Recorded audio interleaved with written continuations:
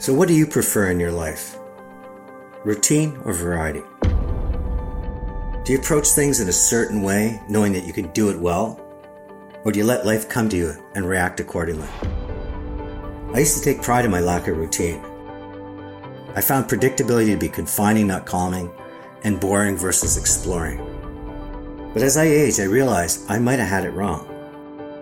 We're living these times marked by rapid change, unpredictability, and uncertainty, all of which contribute to anxiety and the state of our mental health. Experts will tell you that a routine provides us with a much-needed oasis from this wild world we live in. What about your imagination? Many have created work that spans generations, if not decades and centuries. Credit their daily practices as essential for putting words or notes on paper or challenging the status quo through invention. I can't think of an athlete who's reached world-class stature without a training or performance routine. My yoga teacher, her name's Lynn McGowan, and I credit her for slowing down my cells aging through routines and improved my flexibility and strength. Still, I know her most significant dissatisfaction with me as a student is my ability to begin my day in a way that quietens my mind, where I want caffeine that fires my grind. I also want to state the obvious and say that not all routines are productive or healthy. Some can be even dangerous if your routine is to run from life or worse, use substances to fuel it. But my guest today has achieved success beyond most of our imaginations. His name is Jim Estill. My goal today is to inspire you to start one small success habit. Something you do that's small, doesn't impact your day, doesn't take much time, but in the long run makes a difference. People tend to overestimate what they can do in a day and underestimate what they can do in a decade. You're listening to the iHeartRadio Canada Talk Network, and this is Chatter That Matters with Tony Chapman, presented by RBC. We're going to learn about how Jim dreams and does and creates and builds. We'll also know why and how this creative thinker and high achiever has found variety and opportunity through his routines. Jim, welcome to Chatter That Matters. Well, thanks for having me.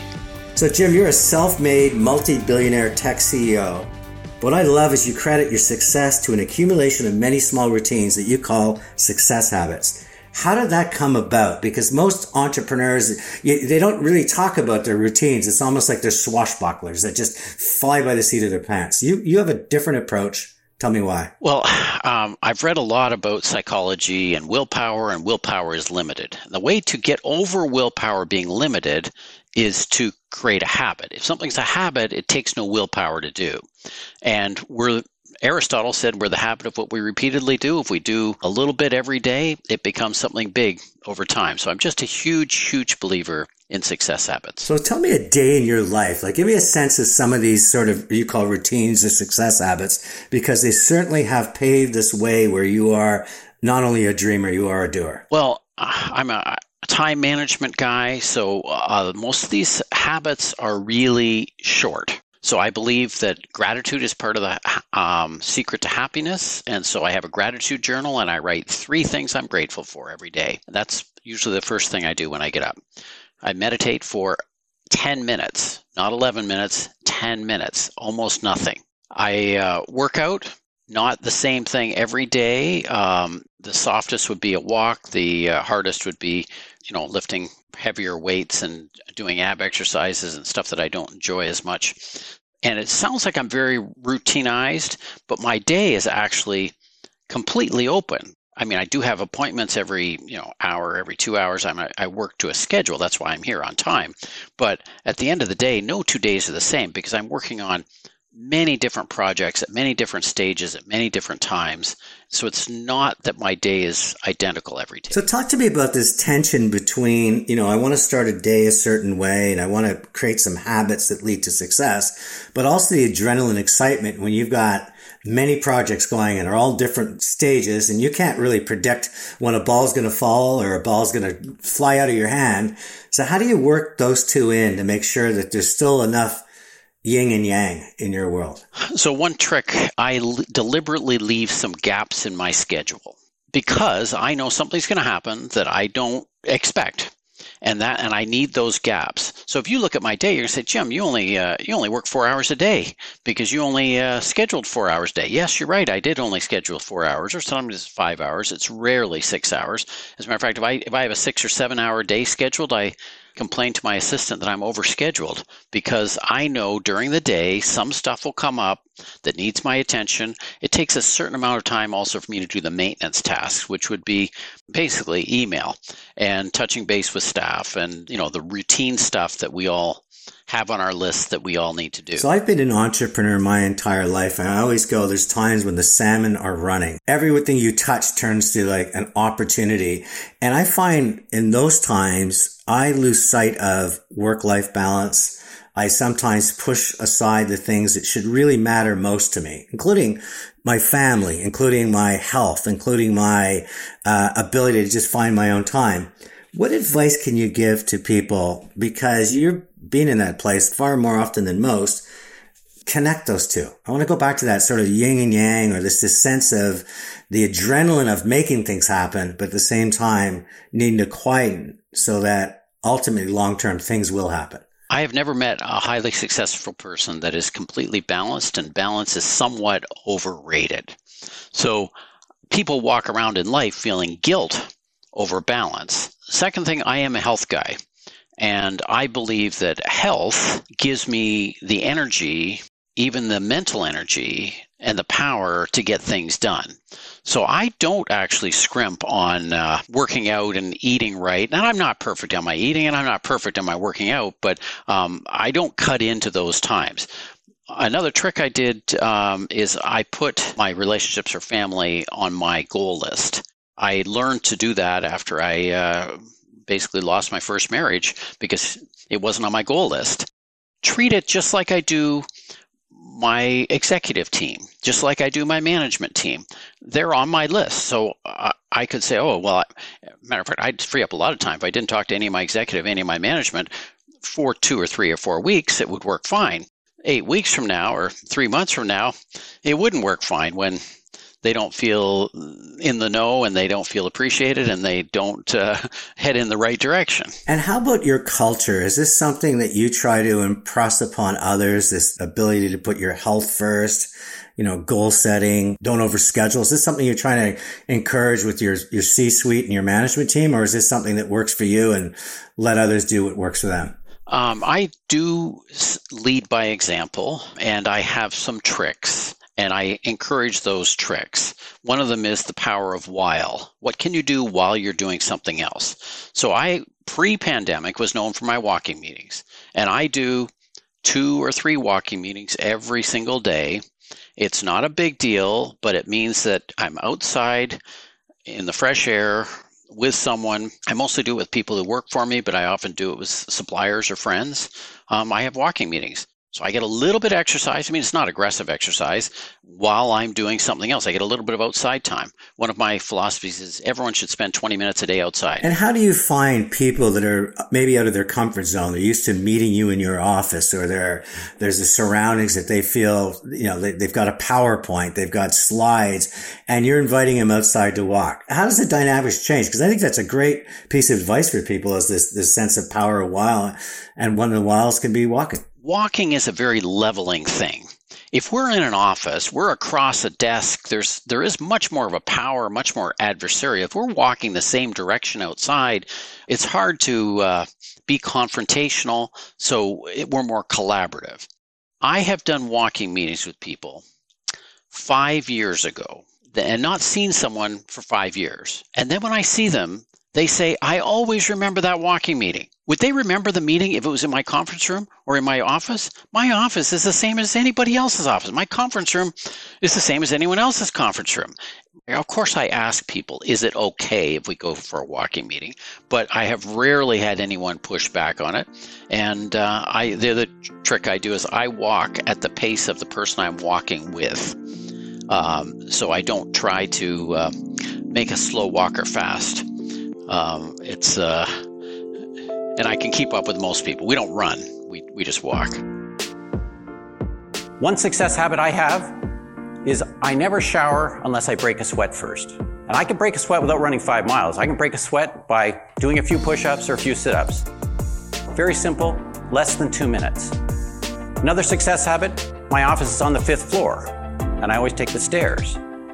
It's actually faster than the elevator in many cases. You're listening to Chatter That Matters with Tony Chapman, presented by RBC. My guest today is Jim Estill. Jim's approach to life is marked by routines, which he calls success habits. And through those success habits, he's achieved many achievements. So, Jim, I'm fascinated with upbringing. I've learned time and time again by interviewing people on the show how important parenting and mentoring are, not only to a young child, but the child that becomes that adult. So curious, where did you grow up? I grew up in Woodstock, Ontario. So at the time I was growing up there, the population was about 25,000, and it's about an hour west of where I am now in Guelph. So an article I read on you sort of positioned, here's your dad, very much security, company man for life, and you position yourself as a little bit of a rebel. So how did you two come to terms with that? When I set out on, this is after university, and I started my first business, my father said, well, it's okay. When it doesn't work out, you've got an engineering degree, you can always go get a job. And 2 or 3 years after I was out, I went home for Christmas, and my mom said to me, Jim, do you have a job yet? And so there was this thought that if you are working for yourself, you don't have a job. But as when I was young, somewhat rebellious, and it was a different era. In the era my father worked in, you worked for the same company for 30 years or 40 years and got the gold watch. That was just the way it worked. Now, it turned out in the end, he actually got downsized when he was in his 50s, and he came to work for me. So in the end, he became the biggest advocate of being your own business person and not working for someone else. So take us back to that time you haven't got the job, even though you're working for yourself. He's the company person, but what was the best lesson he gave you? What's that lesson that, you say, like you said earlier, I never forgot that walking meeting I had with you. What's that lesson you'll never forget that your dad gave you? Well, he gave me two things. One is he had very high work ethic and high expectation, and I learned work ethic, I would say, from him. It was just very normal to work very hard and very diligently at what I did. So that would have been probably the biggest learning, but the biggest inspiration in a negative way was that comment, when it fails, you can get a job. Because I was darned if I was ever going to fail. So even when times in the first couple of years in business, you're not making any money. You're living on craft dinner. You're barely making ends meet, and sometimes you want to throw in the towel. I couldn't throw in the towel because I couldn't go to my dad and said, "Yeah, you're right." So I was destined to prove that he was wrong. You must have been a good participant at the Sunday meal when you're coming in and saying, "Tonight I don't have to eat craft dinner." How about your mom? What gift did she give you? She gave me, I call it the gift of politeness. And I have used that in business. As a matter of fact, one secret to business is return calls, be polite, do what you say you're going to do. Really, really, really simple stuff. You can start any business, and that alone can be a competitive advantage. That was my competitive advantage when I started my painting business when I was 13. The local painters that painted houses in Woodstock they were almost pigs. They'd walk into your house with their work shoes on. I took my shoes off. They throw their cigarette butts in your hedge. They didn't show up when they said they were going to be there at 9. They didn't show up till 10 or if at all. And it was the simple showing up, being polite, and communicating and letting people know. Nobody actually is very upset when you say, I thought the job was going to take a week, but it looks like it's going to take 8 days here. So if you communicate, people aren't upset. But you're 13 years old. So yes, you take your shoes off and you're hopefully not a smoker. You're not using their hedge as an ashtray, but you have to still make those people believe that you're going to get the job done. Where most 13-year-olds are looking out the window or playing ball hockey in the street, or they're not going in there and taking care of that person's most precious asset. How did you convince people at that age, including, I would understand, the brothers and friends that you employed, that you were a tycoon capable of turning a nasty wall into a beautiful oyster white? It started because my dad wanted me to paint the fence. And so I painted a fence, and the neighbor saw me painting the fence. Oh, you can paint. Can you do this? And so a lot of it was references. And people were happy to give me references, and a lot of it was referral. And the other part of it was I wasn't smart enough to know that I couldn't do things. Of course, I couldn't drive, but I'd drive around the the town looking for houses that need a painting. I had a pre-done, back then it was like a mimeographed, it wasn't even photocopied sheet that I said, I can paint your house and it's going to cost you $600. It's going to take 8 days or whatever. And I filled it all in and called Jim's Painting, which of course at that time, no cell phone. It's my home number. Somehow I also got used to the rejection. So I would drop off 10 of them, and one of them would return my call. And then you'd show up and they say, gee, you're a 13-year-old kid. And I say, yeah, but call Mrs. Smith and Mrs. Jones and Mr. Reed and see if they're happy. And then I would call again.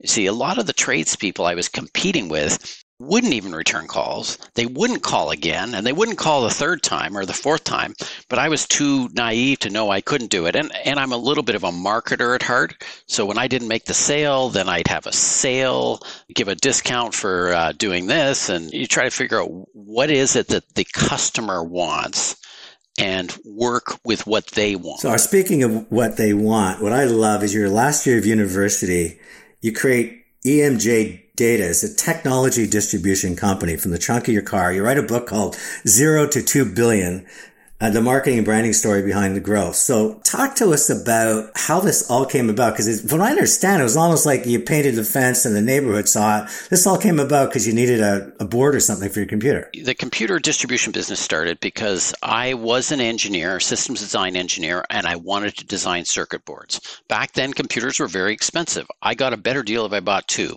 So I bought 2 and I sold 1. Then someone else wanted 1, so I bought 2 more. And then someone wanted a printer. Then someone wanted a monitor. Someone wanted more memory. Someone wanted a disk drive.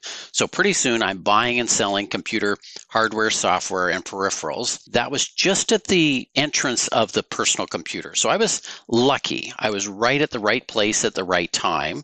In the computer industry in that day, people actually wanted to talk to the recent university grad or wanted to talk to the 20-year-old. They didn't want to talk to the 40-year-old because they'd be talking about IBM mainframes and expensive, huge installations. I was doing personal computers. Now, about 3 or 4 years into that business, I was still doing some circuit board design. I was distributing products, and I was in maybe a 2,000 square foot facility, and I ran out of space. And I had half a dozen or 10 engineers. And so I took the engineers and I split them into another company called Connectech. And that company stayed in business and is still in business today. It grew. I sold half of it to my partners, the engineers that did that. They're my favorite partners. We recently sold that. They sold that. They did all the work, built that company. They sold it to Heiko. That's the silent part because they never became a huge company. They have maybe 200 employees today, where my company, I was fortunate enough to grow it to a couple billion in sales. And by the way, that doesn't mean I'm a billionaire. I grew the business to the billion status. I didn't sell it for billions. So I'm interested, Jim Yates and Sheldon Pollock you must have run into them in your day in the computer business. Of course. I used to do Jim Yates's work all the time when I was in the communication front. I would do his big sales conferences, and I helped Sheldon create the name Onyx. So it's an interesting field. As you said, it had its time when computers were expensive and you would actually put different boards and such in it. So I'm curious about, you sell this business, and how old were you when you claimed you were going to retire and you went off to New York? I was about 50, I would say. I sold my business. I ran the business that bought mine for 5 years, and then I retired and I moved to New York for 5 years. And I was on some boards and doing some angel investing, and then my dad got sick. So I moved back from New York to Guelph. I sat on the board of this company, Danby Appliances. The CEO resigned, and I said, well, I can go in and run it because it happens to be a Guelph-based company. Ironically, if it was a Toronto-based company, I wouldn't be running this today because I would have not said I wanted to drive to Toronto. I started running it for a while, and then I realized that's really what I want to do. I don't want to be just an advisor, board member, angel investor. You don't get much leverage on these startups. So I was doing these startups, and you increase sales by 20%, and that's another $100,000. It doesn't give you the same juices. Now, if I save 1% of my expenses, that's like $4 million. It's real money. I guess the other thing I get, we're not a big company, but we're mid-size enough that I don't have to do anything. So everybody else does all the work. Coming up, Jim Estill turns his brilliant entrepreneurial mind on how to help Syrian refugees. What he does is truly an Order of Canada.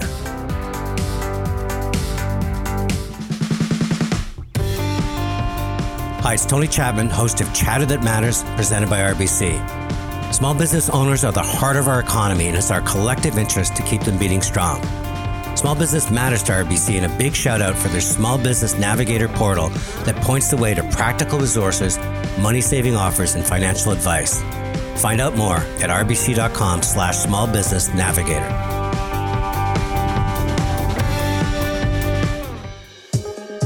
So what I would do when I was doing $1 million in sales, I'd talk to people who were doing $2 million in sales, and I'd take their ideas and I'd incorporate them into our business. Then I'd talk to people doing $5 million, and then $10 million, and then $20 million, and $50 million, and $100 million. Always asking, what are the things that I can learn from those people?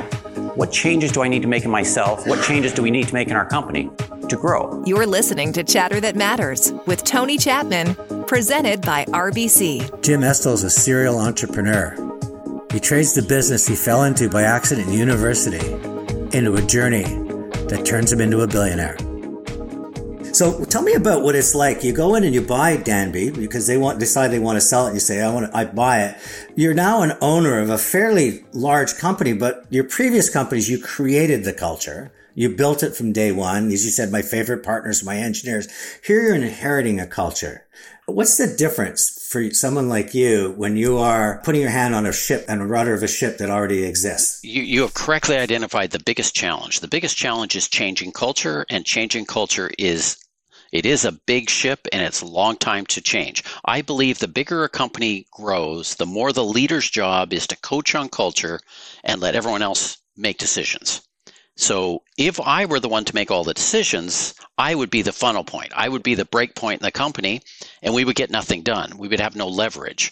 So if I come in and the classroom's been painted and it's an ugly color, I don't say anything because I'm not an interior decorator. I didn't have to paint it. I didn't have to choose the paint. As soon as I start making the decisions, then next thing you know, you're pulling away people's authority. At the same time, if the bill comes in and it's $10,000, it's like, oh, did we get 3 quotes on that? Did it really need to be painted?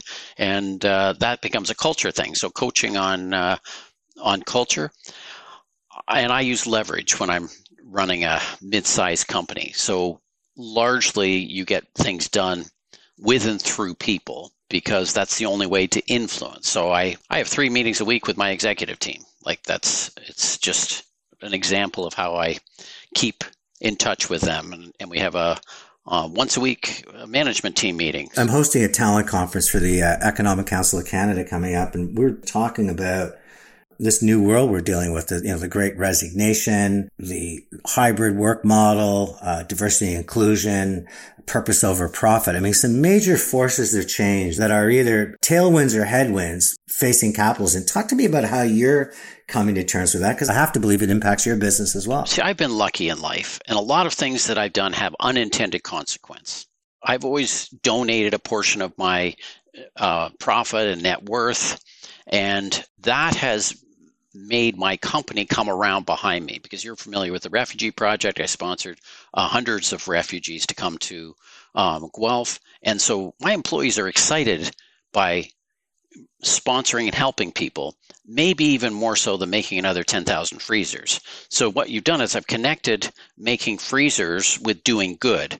To some extent, they also see how I live and how I choose to live, and they're not trying to earn me a jet because I don't fly. I don't need a jet. Matter of fact, one of my life philosophies is anyone who works for me who does the same amount of work as I do, the same period of time, they can live exactly the same way as I do.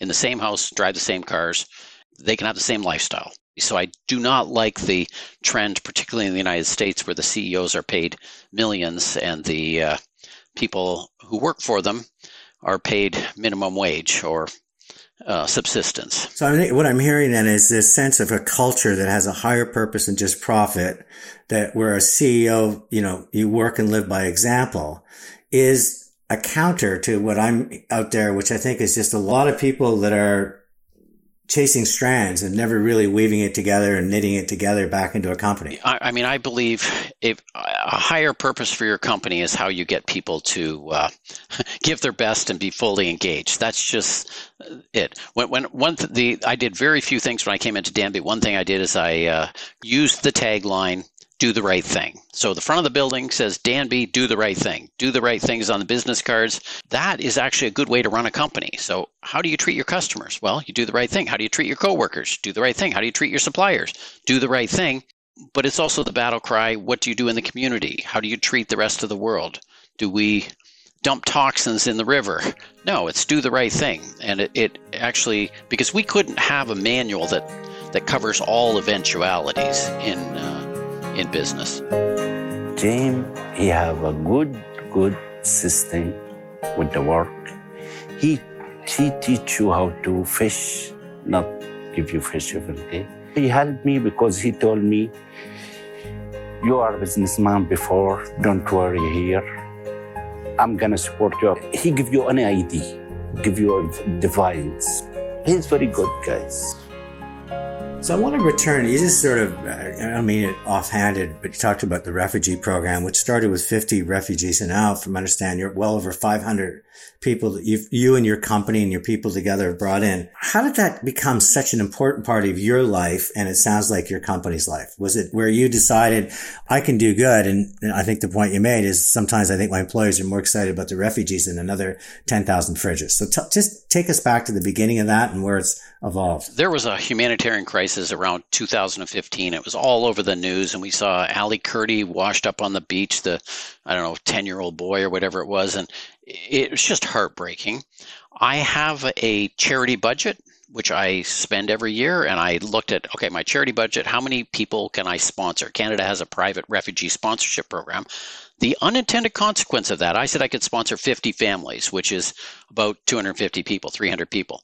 And the unintended consequence of that, I became the poster boy of refugee. And I had no idea I was going to be poster boy of refugee. The reason was I had to build the systems and process around bringing people in successfully. So every family we bring in has 4 or 5 mentor families, and they have checklists of set up a bank account, register the kids in school, pick them up from the airport, or arrange the arrival meal, find the apartment, find the house, furnish the house, have the cutlery and all that kind of stuff. So we built in this system, and then we got unintended consequence, a lot of press around it, and then I became the poster child. Now I guess I've become Mr. Refugee Advocate, and I've even talked to Minister of Immigration and government about my views on policy. And you talk about Great Resignation. In Canada, there is almost an unlimited number of particularly unskilled jobs that need filling. We have a lot of people in the world who would be thrilled to fill those unskilled jobs. I also look at success with refugees as people working, speaking English, some degree of integration, and giving back. So those are the 4 pillars.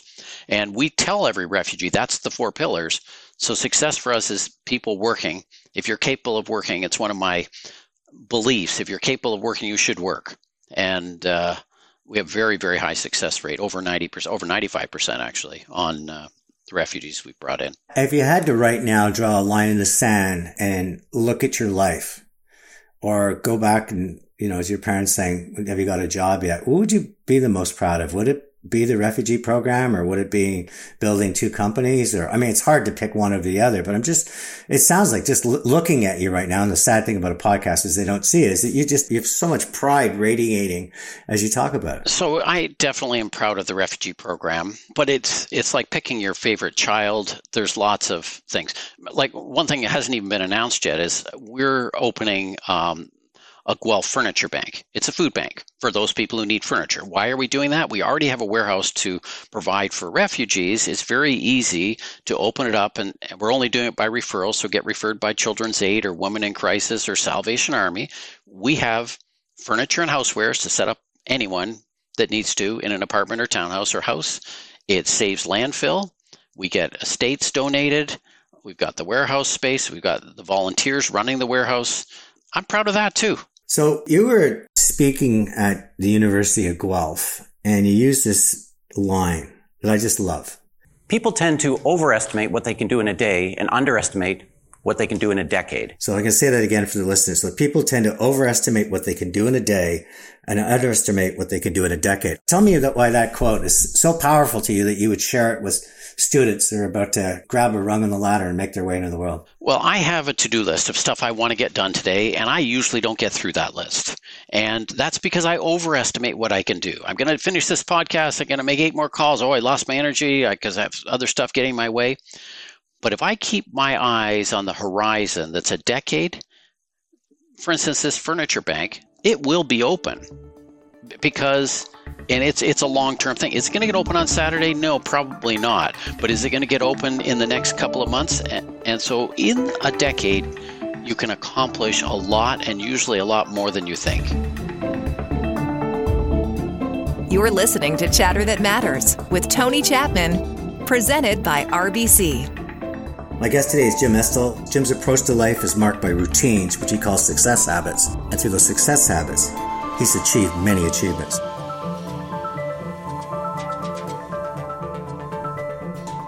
Small business, they're the heart of the Canadian economy. It's in our collective interest to keep these heroes beating strong. What's your advice to small business owners as they're navigating the complexities of the marketplace, the changes in the marketplace, the fact that a lot of the new tenets of capitalism require, millions of dollars for data collection and all the things that are sort of favoring the big over the little? What's your advice to small business owners that there's still a slingshot they can use to fight the Goliaths out there? So one of my strategies has always been to go to a niche. Actually, Danby is a perfect example. We have competitors, LG, Samsung, Whirlpool. These are multi-billion-dollar companies.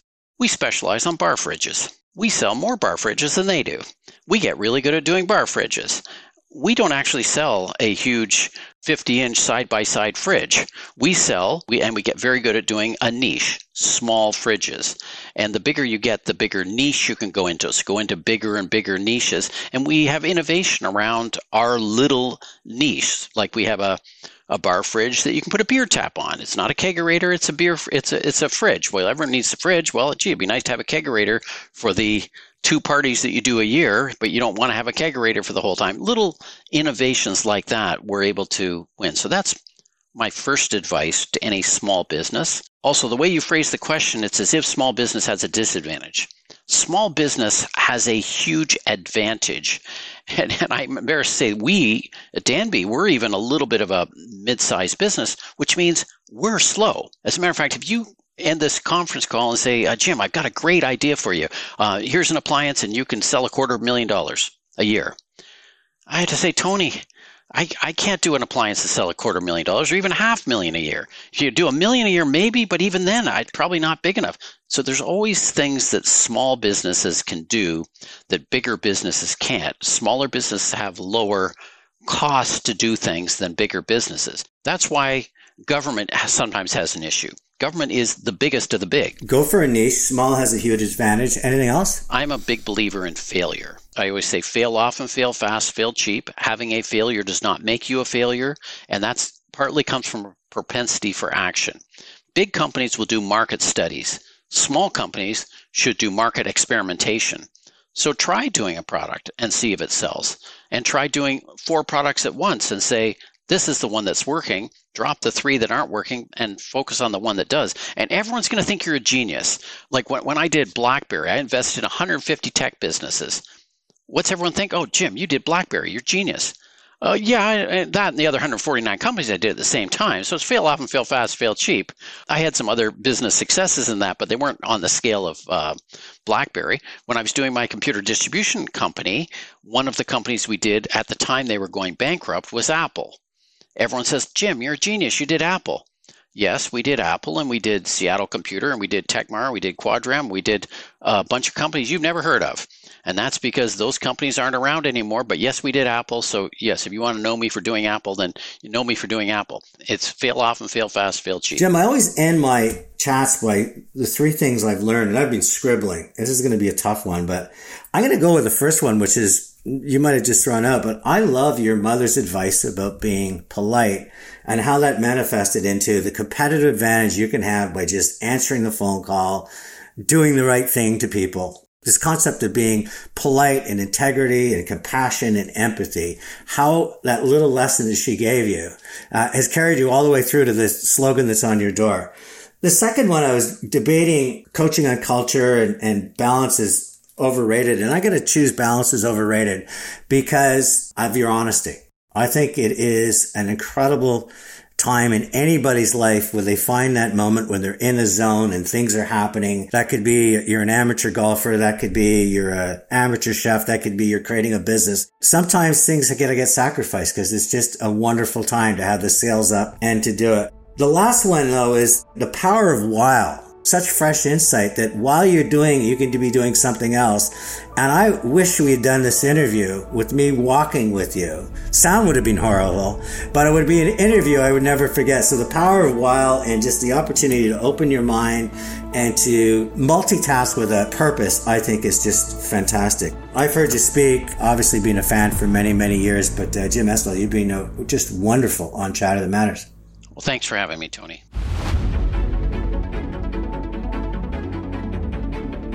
Joining me now is Karen Svensson, who's involved with the client and business strategy for RBC as it pertains to the small business segment. Karen, welcome. Hi, Tony. Good to be here. So tell me a little bit about what you do and what does client and business strategy mean?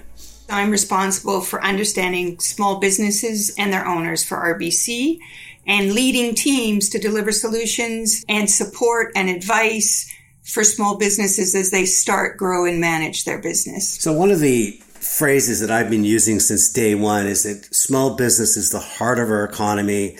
It's in our collective interest to keep them beating strong. Can you back that up with the math? Is small business that important to what Canada is today and where it's going in the future? It absolutely is, Tony. Small businesses represent about 98% of the enterprises in Canada. So they are a massive engine to the economy.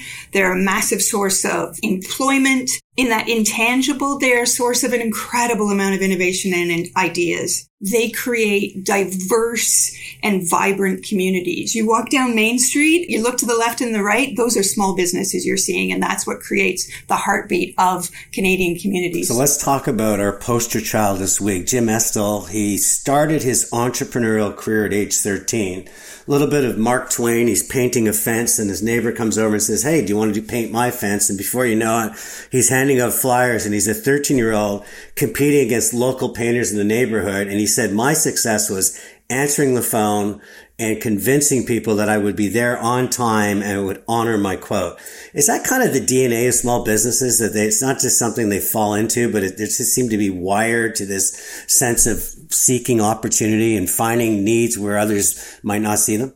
It's this amazing combination of optimism, persistence, looking at the world through different lens than the rest of us. That combination and the ability to pick themselves up and just keep moving forward and thinking about how do I solve this problem is what we see time and time again in successful small businesses. I also think there's other things that we see time and time again in successful business owners. Things like they are awesome problem solvers. They take calculated risks. They're decision makers because they are their business and they're leading, whether it's a business of one or they have a team, they're leading that business forward and making the decisions.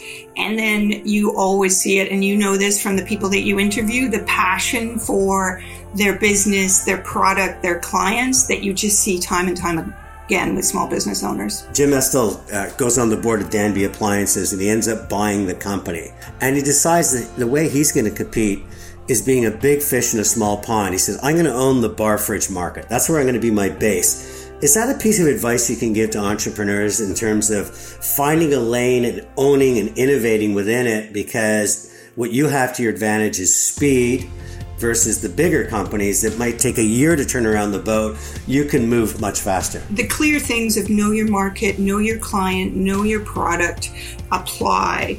Focus on what you are good at and discipline yourself not to be distracted by the latest shiny thing go to where you think you feel like you're being pushed to go because your industry's going there or your competitors are going there. And certainly you need to understand that, but you also have to realize whether that's right for you and your business or whether it's right for them. And if everybody's going there, maybe there's an advantage in not going to that place and being somewhere where you can still be differentiated and compete on your terms and with the true connected to the DNA of your company. Karen, does the rest of your peers know how much you love your job? I love small businesses. I have, right from when I first started working with the Royal Bank and working in branches, I always found small businesses fascinating. They would come in and I wanted to find out about them, and that has lasted throughout my career. I think I actually have the best job at RBC. We're focusing on small business.